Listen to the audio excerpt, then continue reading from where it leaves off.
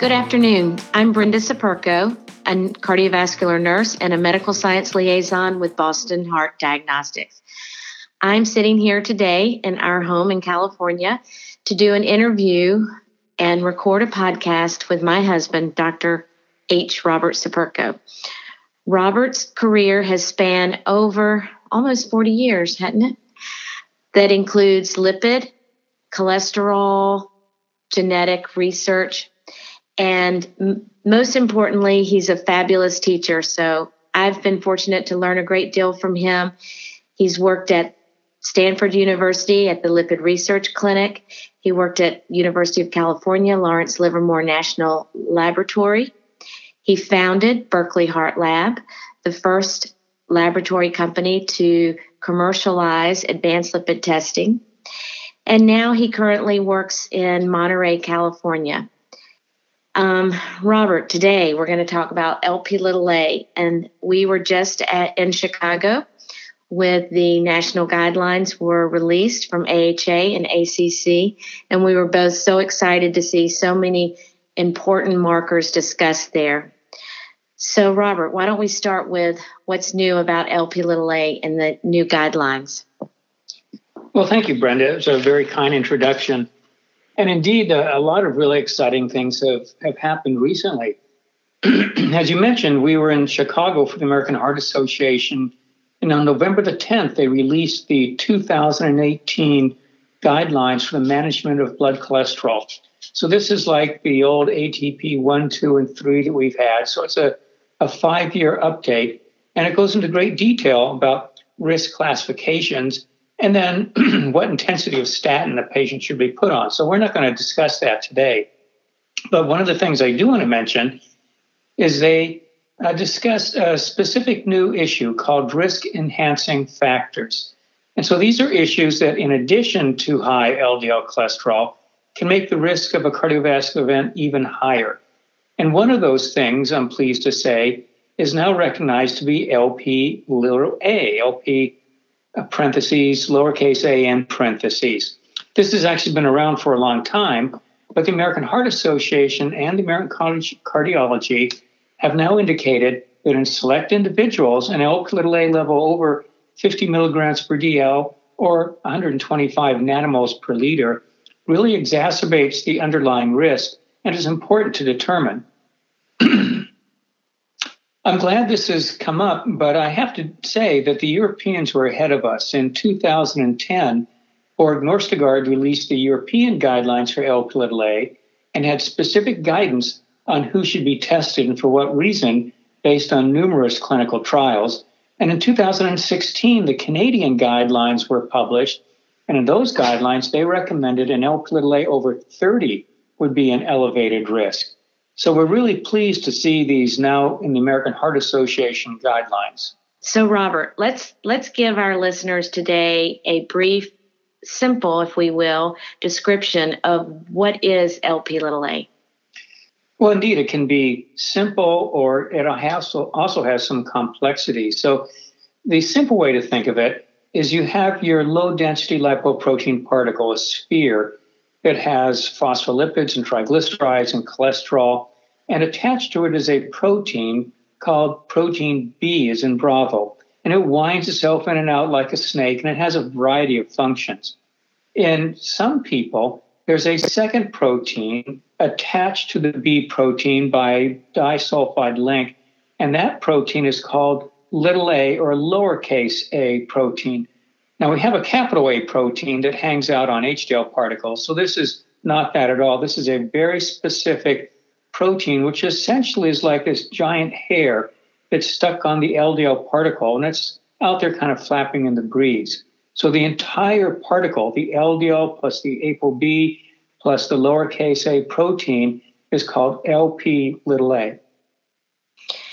And some of that is a fairly simple explanation. The complexity of Lp(a) can be in the size of that kringle.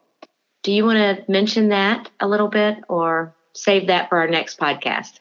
Well, I'll mention it a little bit. Part of the complexity, indeed, is that little a hair, that protein that I mentioned, is made up of a series of curlicues where the protein wraps around itself, and they're called kringles, which is named after a Danish pastry called a kringle.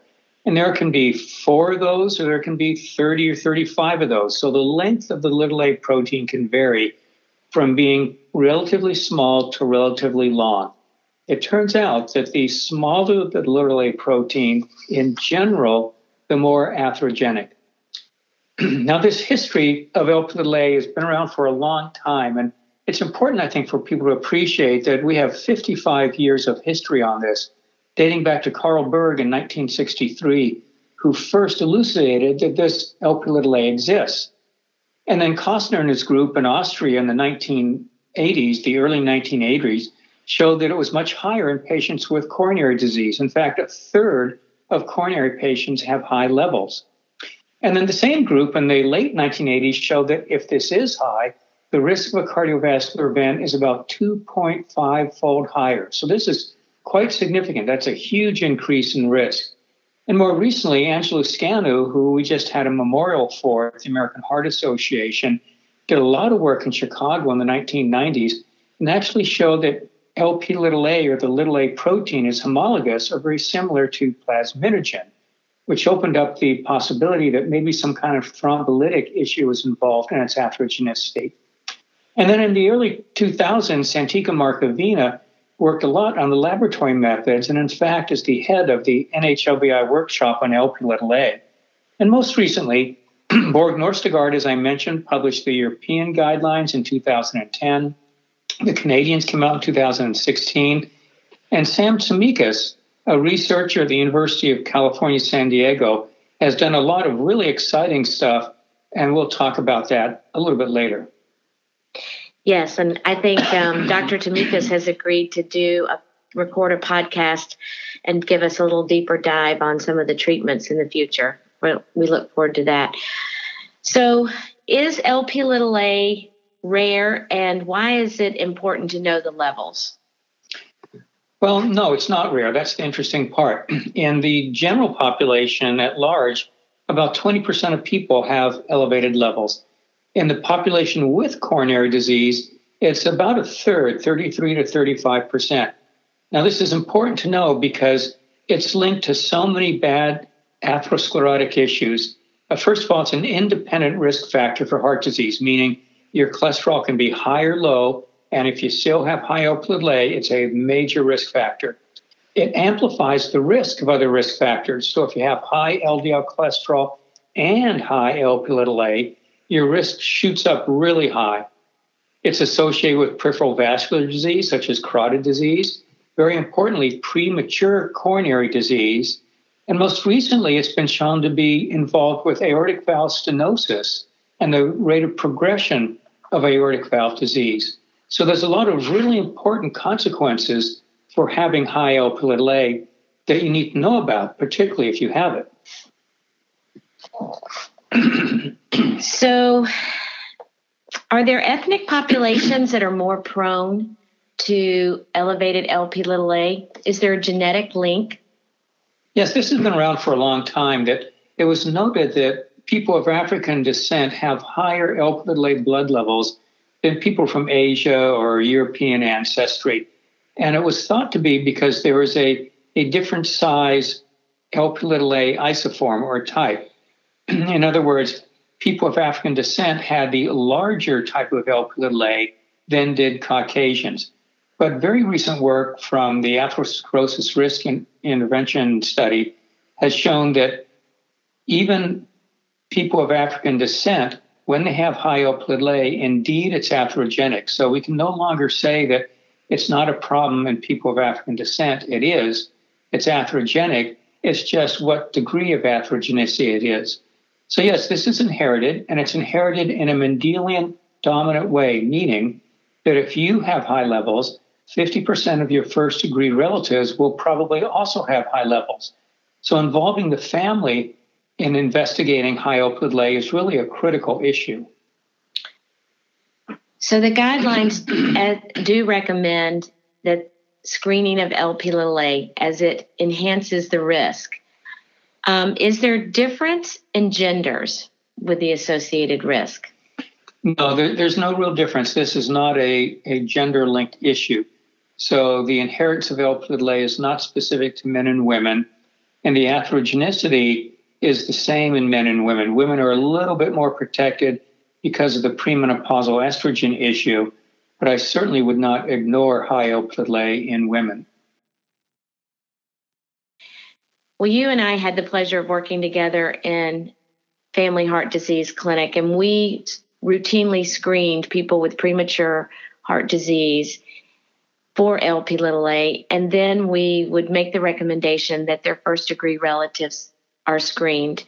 The guidelines didn't go into that much detail. Is that still your belief that that's important to do in family members? Yes, Brenda, this is critically important. And in fact, they are in the guidelines, but it's the European guidelines. So in the European guidelines, one of the critical reasons to measure Lp(a) is to have a first-degree relative who either has premature heart disease or a history of high Lp(a). So 10 years ago, this was actually the guideline recommendation. And at American Heart Again, just this November 2018, there was a presentation on the importance of family history and high Lp(a).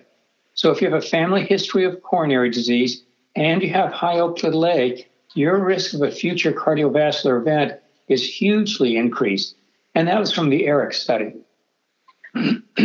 What do we say in general that the increased risk, the fold of increase, 2 to 3? Yeah, the relative increased risk is between 2 to 3. Initially, it was 2.46 fold. Other studies have shown 3-fold, but they're all within the 2 to 3-fold region. At Boston Heart Diagnostics, we report Lp(a). We report it in milligrams per DL. And there's another method, there's nanomoles. Can you speak a little bit to the difference or the need to standardize that measurement? Well, there's an important need for everybody to use the same values. Milligrams per DL has historically been used for a long time. And then nanomoles per liter is sort of a mass analytic method, which is a bit more precise. And that's the way the field is going, is to report it in nanomoles per liter. This will take some time to transit into use in clinical practice. So right now, people need to kind of be familiar with both ways of reporting the amount of Lp(a). So we've talked about Lp(a) being associated with premature heart disease. Have we touched on aortic valve calcification yet?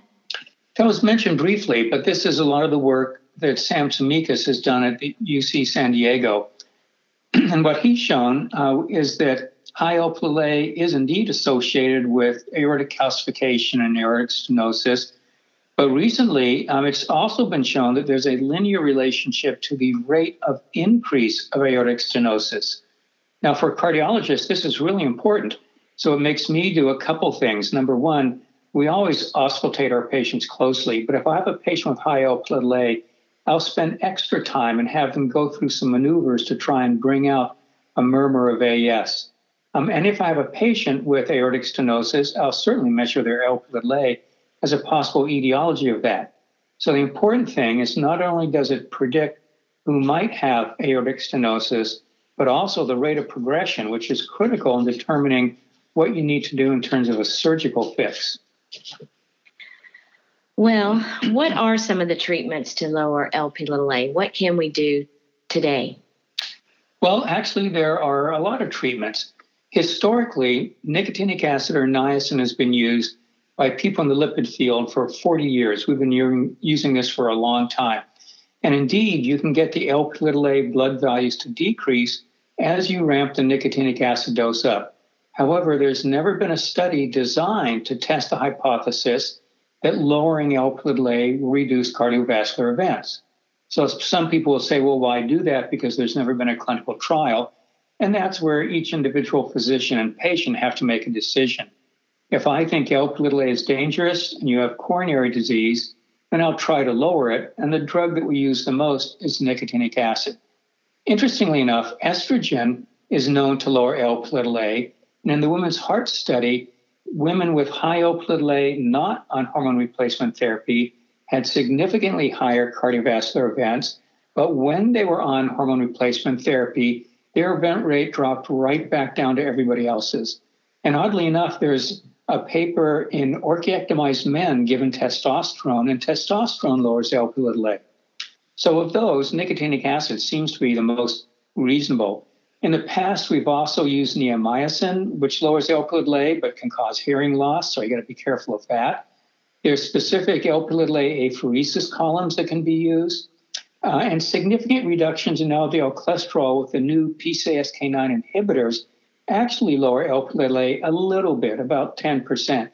And as you'll probably hear about in the next podcast on this topic, is there's a whole new series of exciting drugs called antisense oligonucleotides, or ASOs, that specifically lower Lp(a) as much as 90%. So, is there any evidence that lowering Lp(a) would be beneficial to patients? Do we know that? Do we know that that reduces their cardiovascular risk? No, like I said, there's never been a clinical trial that was designed to answer that question. One thing we do know, though, is that some markers of high Lp(a), specifically a genetic marker called LP(a), so all three letters L, P, and A are capitalized, is a variant that was discovered by Celera and looked at in the Women's Health Study in 25,000 women. And if you have this variant, your Lp(a) blood levels are higher, of course, but if you're randomized to placebo, you have a significantly higher risk of a cardiovascular event. But if you have this genetic polymorphism and are randomized to aspirin in the Women's Health Study, your risk of a cardiovascular event drops right down to the average person. So that's some very supportive data that the use of this information can be quite useful clinically in determining who should be on long-term aspirin therapy. Because the problem with long-term aspirin therapy, of course, is gastrointestinal bleeding, and you have to balance the risk versus the benefit. So patients with high Lp(a), if it's not contraindicated, a recommendation could be to be placed on a baby aspirin a day due to the increased risk of thrombogenic events. And going back to your comment about similar to plasminogen. Yes, but this is true only in primary prevention. In secondary prevention, everybody gets aspirin. But in primary prevention, should you put somebody on aspirin for the next 30 or 40 years? And the problem is the increased risk of a serious GI bleed is the same as the reduction in cardiovascular events. So you're playing a one-to-one game. However, if people have high Lp(a), the significant reduction in risks far outweighs the increase in GI bleeding. So in the primary prevention population, knowledge about high Lp(a) or the genotype LP(a) can help you decide who should be on long-term aspirin. So it's fair to say that your recommendation would be in patients that are in primary prevention, we do not know that they have atherosclerosis. If they have a high Lp(a), the phenotypic marker that's measured, the Lp(a) that's measured in the plasma, would you recommend an LP(a) genotype test to evaluate their risk of being placed on aspirin versus the benefit? No, if I understand your question, if somebody has high Lp(a), there's no need to do the LPA genotype test because you know their Lp(a) is high. And in fact, fewer people have the LPA genotype than do elevated blood levels. There are many reasons to have elevated blood levels of Lp(a) in many different types. So if the blood level's high, treat them with aspirin if appropriate. If the LPA genotype is positive, then you would consider using aspirin lifelong in the primary prevention population. Well, thank you for clarifying that. I think what we'd like to do is set up a follow-up podcast and let you, and I know Dr. Tamikis is interested in giving us some further information. Was there anything in summary that you'd like to say about this? So I think we've covered a number of really interesting issues. So let me just rapidly summarize it. The first thing is that measuring Lp(a) is now in the US guidelines. Previously, it was in the European Canadian guidelines. Number two, it's a common problem. 20% of the population have high levels, and 33% of patients with coronary disease have high levels. Number three, it's associated with at least a threefold increased risk, so it's very important. It's as important or more important than cigarette smoking as a risk factor. Don't forget the family members. They're at a 50% risk for expressing it if your patient has high Lp(a). And in combination with other risk factors, it dramatically increases the risk. And furthermore, even in people with low LDL cholesterol, if the Lp(a) is high, it still suggests increased risk. And we demonstrate that in the Jupiter study a few years ago. Treatments are available, although there's no study that's shown a reduction in cardiovascular events with treatment. And the Lp(a) is now moving into a new field of oxidized phospholipids and the association with aortic valve disease, which has real clinical implications. So I would look forward to having Dr. Sam Tsimikas do a podcast on all the new work with oxidized phospholipids and these great new drugs called antisense oligonucleotides, which really open up the possibility of a clinical trial that tests the hypothesis that lowering Lp(a) reduces cardiovascular risk. Well, I'd like to also add in summary to all our providers that are listening. You may or may not know Lp(a) received its own ICD-10 code this past October, and that's credit is due a lot to the Lp(a) Foundation and the many physicians and researchers that worked hard to achieve that. So Lp(a) is now recognized with an ICD-10 code. It's recognized in the guidelines, but you and I have known it's been around and important and been screening for it for many years. So thanks for listening to us today. There's more to come, and hope your travels are safe wherever you are.